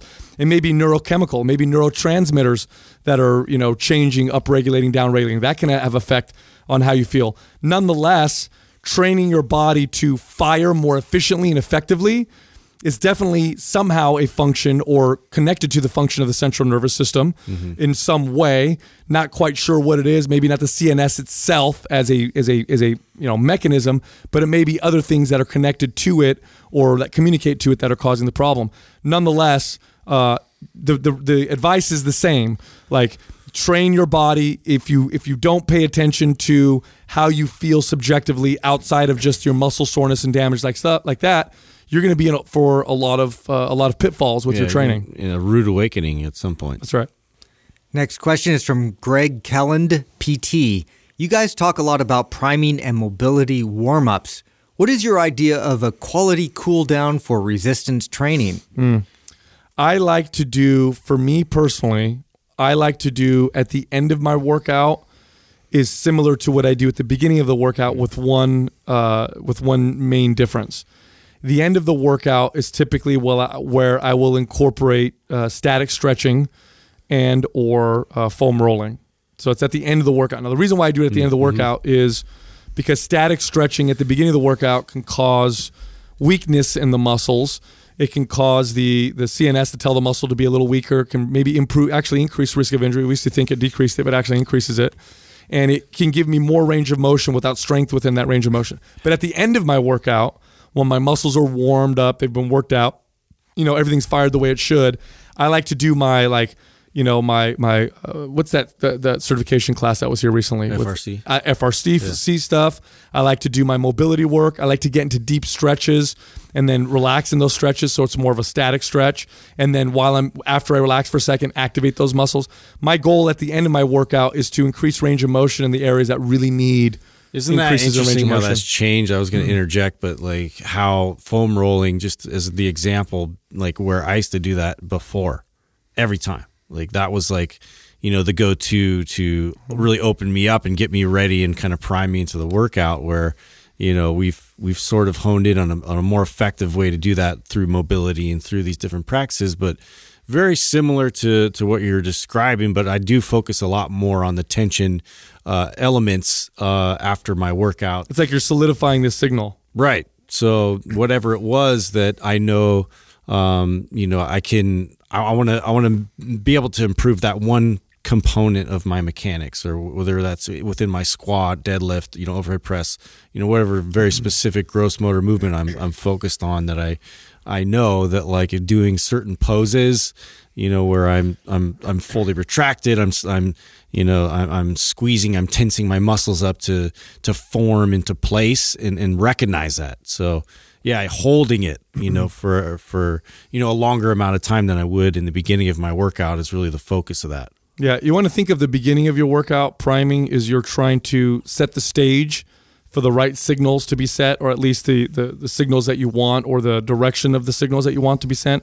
That's what priming is all about. At the end of the workout, the goal is to solidify what you just did. So it's similar, but it's still different. And it's those static stretches at the end that I tend to enjoy. The other thing I like to do at the end of a workout that it's now staple for me is I take a cold shower. Always do that at the end of my workout. Now I know that's not necessarily good for maybe sending the muscle building signal, maybe blunting a little bit, but I tend to push myself a little beyond anyway. And so I appreciate the reduction in inflammation that I get from it, but I also appreciate it's like a cup of coffee. I don't know how else to say it. Like, take a cold shower and watch how energized you are for the next hour or two. It just works so well. And because I work out in the morning before I come here, cold shower is like 100% a part of my workout. I tend to, this varies a lot for me. It really varies off of what I'm currently focusing on. Now, I've had most of my success with picking one or two areas that I really want to drill home and improve on my mechanics, and not overwhelming myself with all the shit that I need to do. Because there's a ton of areas that I need improvement on always. And I feel like if I try and do this full cool down routine that is like fortifying my body's position for all these different movements, or where I need to be a neutral spine, like I feel like I don't address it enough to see this change. And so what I've done is I'll take a couple movements that I really want to solidify, and I'll prime before with these types of movements, and then I'll do something else, maybe along the lines like what Justin's saying as far as more of an isolation exercise. So I'll give you an example of my current focus so people can understand how I'm applying this theory. So right now, I just mentioned on the show a couple shows ago that I can feel myself rounding forward now because I haven't been training for a while. So I have this forward head and this forward shoulders. And so I have the clubs. So I'm working on shoulder mobility. I'm doing all my wall stuff. And then at the end of my workout, after I've worked out pretty hard and I've got my little sweat going on, I want to cool down. I actually like to just lay on the floor, and the floor I'm using as feedback. So I know what the position my hips, my shoulders, and my head need to be in this like nice neutral spinal alignment, right? And I know where I'm excessively arching in my low back. I can feel where my head wants to be forward. And laying on the ground, I get this nice little feedback of all these points. And I'll just kind of lay there, and I'll start to rotate my hips. I'll press my low back flat. I'll tuck my chin and make sure that my head is nice and level and my ears are neutral with my shoulders. And I'll just kind of get these holds. And it's a little core workout for me. I can feel my core working just to keep all those points of contact. And I'll do a hold for like 15 to 30 seconds, and then I'll release, breathe a little bit, go back. It's a really nice way for me to cool down right now, and it's just really addressing this, upper cross syndrome that I have going on right now. And so I'm just really trying to drill that home. Now, using that as an example, that was completely different just last year. Last year, a lot of my energy and focus was around my hip and my ankle mobility.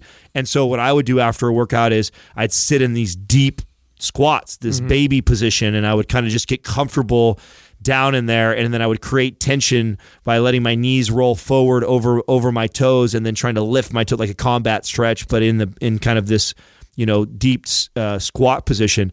And so I would just really, and all I'm really trying to do is pick an area or one or two things that I really want to feel and improve it. Now, why I choose this way of doing things is that I feel like if that's all I'm thinking about, like then when I'm at home I'm doing it, and then when before my workout, after my workout, it really allows me to measure the change of it by applying something towards it. Then I can go back and say like, whoa, when I really am in good posture and I really focus on my upper cross syndrome, it really makes a difference in all of my workout, in my low back pain, or how I feel throughout the day.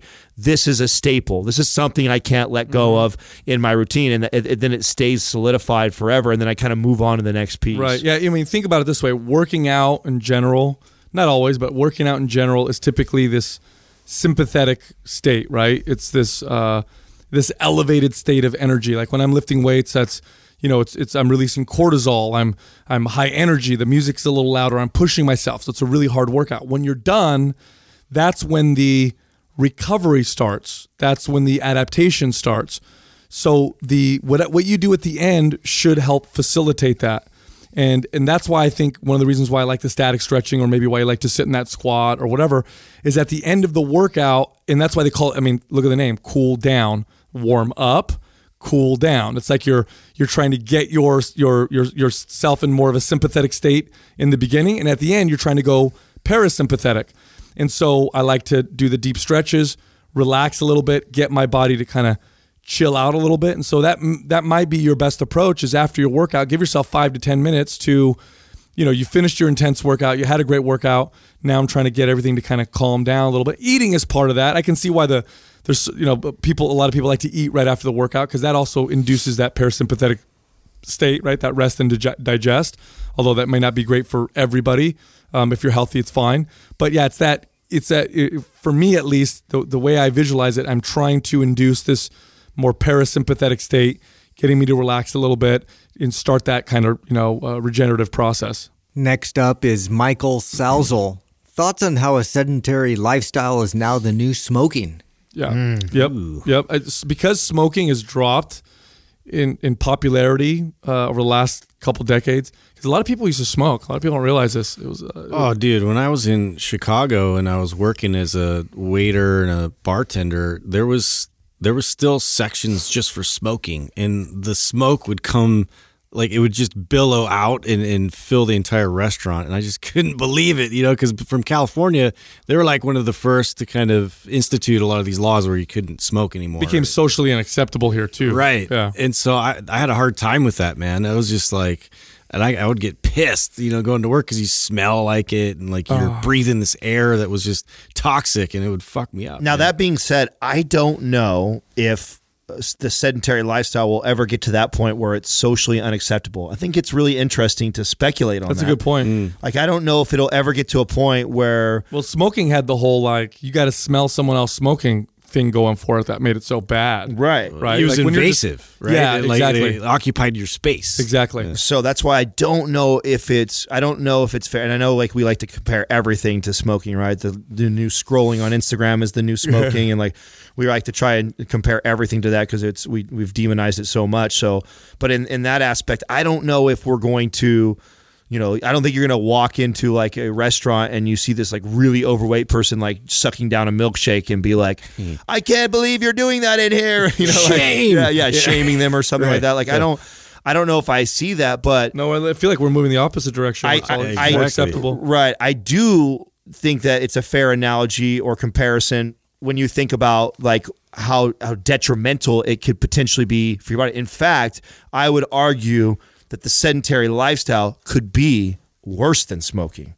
That being so sedentary and the way we're going right now with how little we move around, I think you could actually be somebody who's healthy, exercising, moving, dieting correctly, and smoking your whole life, and you may arguably be in a better position than the person who doesn't smoke their entire life but chooses to not move more than 4,000 or 5,000 steps a day, doesn't exercise, and eats whatever the fuck they want.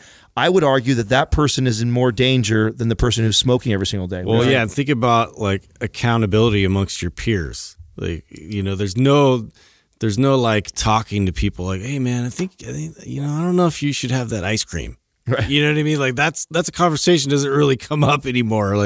If somebody's smoking, it's hey man, we gotta talk. Right. Yeah. What the hell are you doing? Nobody's there judging people at the state of their progressing their tendency towards obesity. It's I don't know, it's a cultural thing. Like it's becoming like, we're making clothes specifically to fit into this new model, this new size that we're all becoming. I just looked up some statistics while you guys were talking there. And first off, in 1965, over 40% of adults, American adults, smoked. So that's how big it was back then. Today, it's closer to like 16%. So huge reduction in smoking. But of course, during that same period of time, a huge increase in being sedentary. And in countries like in European countries where people move more or more active and have healthier diets but smoke more, like you go to Italy, for example, way more people smoke there. Yeah. And yet they have They're lower moving all over the place. They have lower rates of heart disease and stuff than the US does. The US has one of the has some of the worst health records in the world, and we also smoke the least. Mm-hmm. So there's a lot of factors there in your diet and how much you move. I think, Adam, you make a pretty good point. It could be much worse. So I looked up some statistics, and if you sit for more than 6 hours a day, it is as bad as smoking a pack of cigarettes every day, statistically speaking. Wow. Yeah. What? Yeah. Wow, that is a crazy And let's be statistic. honest, who the fuck doesn't sit 6 hours a day? Yeah. Our jobs, I mean, that's exactly what we Damn, where did you get that? Right, Yeah, there's an infographic that I just found, and it was based on a 14-year study of 123,000 U.S. men and women, and they found that the risk of lung cancer, the risk of all-cause mortality or death increased. Wow. Yeah, if you sit more Bro, than that's sit on that for a second. know. That's fucking No pun mind intended. Big deal. Yeah, right. That is fucking mind blowing right there. Mm-hmm. And I'll tell you right now that do you guys know anybody who doesn't sit for 6 hours a day? It's very rare to meet somebody who has a job where they're not sedentary. And even if you're not sedentary in your job, like I was a trainer, right? So I'm not very sedentary there. I still sit for probably 6 hours a day between driving for an hour both ways somewhere, sitting on my couch watching TV. Mm-hmm. That's fucking insane. Yeah, that's what the statistics say. If you sit more than 4 hours a day, Even if that shit is ballooned and not all the way accurate, just that it's even close is crazy to me. No, listen to this one. If you sit more than 4 hours a day, you increase your risk of death by any cause by 50%. 50. Yeah, that's a big. Half. Yeah, that's a big number, Wow. man. That's a really big number. I mean, here's the deal. Like, God, our bodies are evolved to like move. You know what I mean?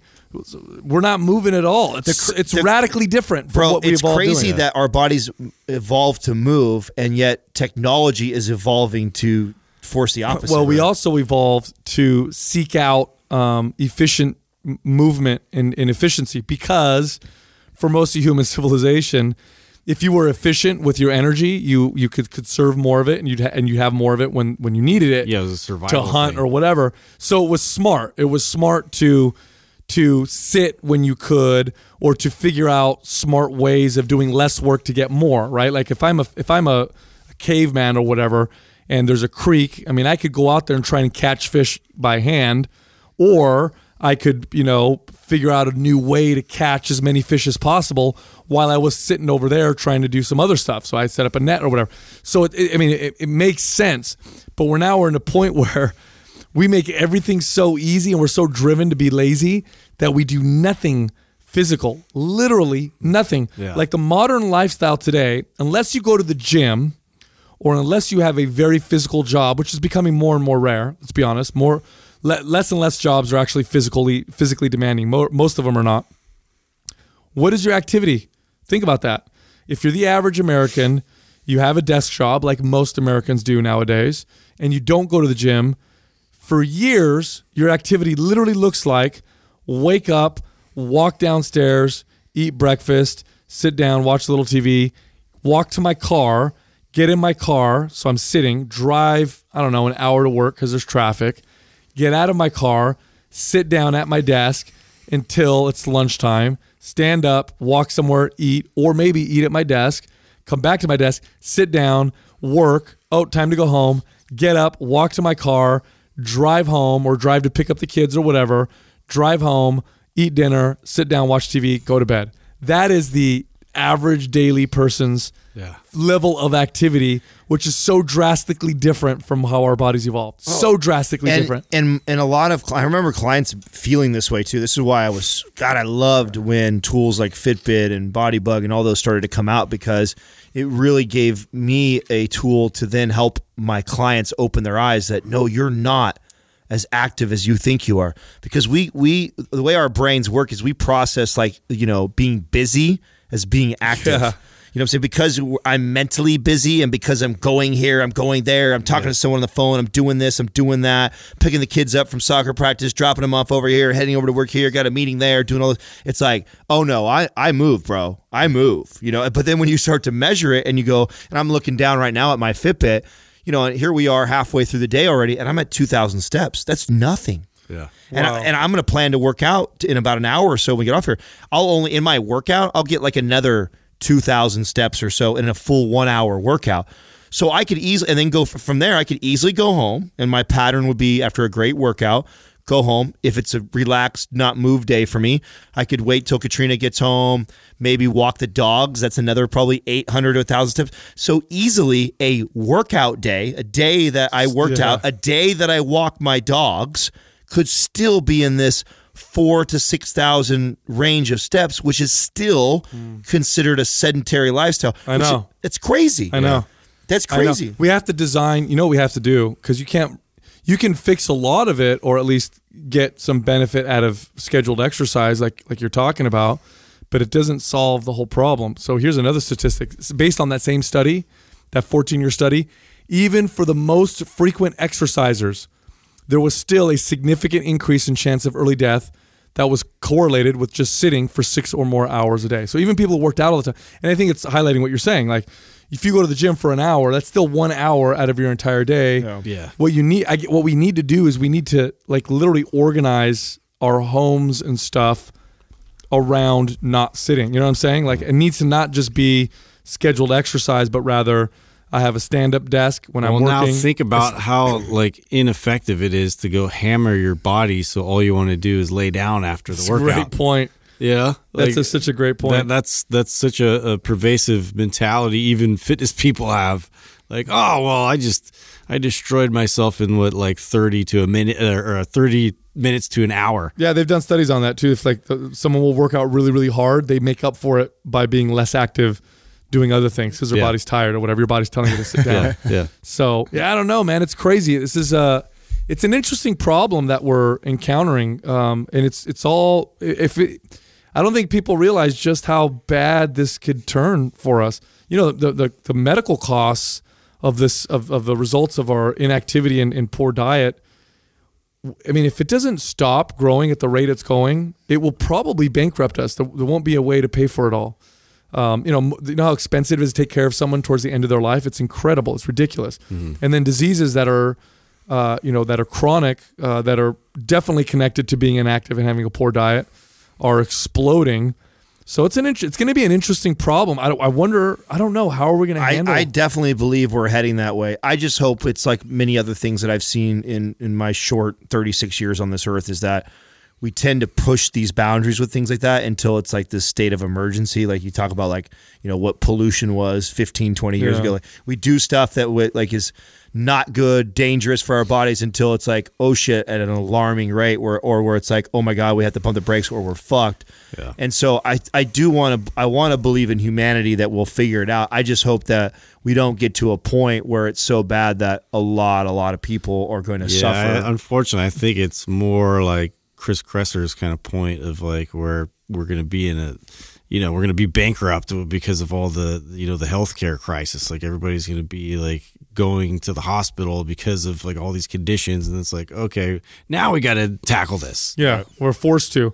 But, to your point earlier, Justin, about, this acceptance of, being unhealthy, being sedentary, obesity and that kind of stuff. I definitely don't think it's appropriate or proper to ridicule someone or make them feel like shit or whatever. Right, and I definitely want to advocate that too. No, that's not my mentality. But what would happen when it becomes so taboo that everybody doesn't say anything, or it becomes socially, can't talk about it, or it becomes socially like not only acceptable, because guys know what happens with the pendulum, right? It swings one way and it goes the other way, to the point where it can start to become cool. You know what I mean? We're like, I don't care. Look how big I am. This is awesome. You're skinny. You're starting to hear that a little bit in music and stuff. And so when that starts to happen, I wonder if that was a little bit of a check and balance that we might need, to be there a little bit, so it doesn't become so, because social pressures are powerful. Let's be honest. If you become really overweight, and part of your motivation to maybe fix that a little bit, it might be not the best motivation or the one you want to end up with, but part of your motivation may be like, I don't look as good out in public, and so, and it's an interesting thing to ponder. I'm not saying it's I have the answer with this or not, or, one way or another. It's just an interesting thing to ponder, and what influence that's going to have on, I guess, on the direction we're going. I don't know. Crazy. Again, another reminder, go to mindpumpmedia.com, go to the podcast tab, check out our show notes. You'll like what you find there. Thank you for listening to Mind Pump. If your goal is to build and shape your body, dramatically improve your health and energy, and maximize your overall performance, check out our discounted RGB Super Bundle at mindpumpmedia.com.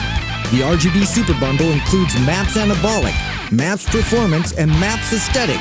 9 months of phased expert exercise programming designed by Sal, Adam, and Justin to systematically transform the way your body looks, feels, and performs.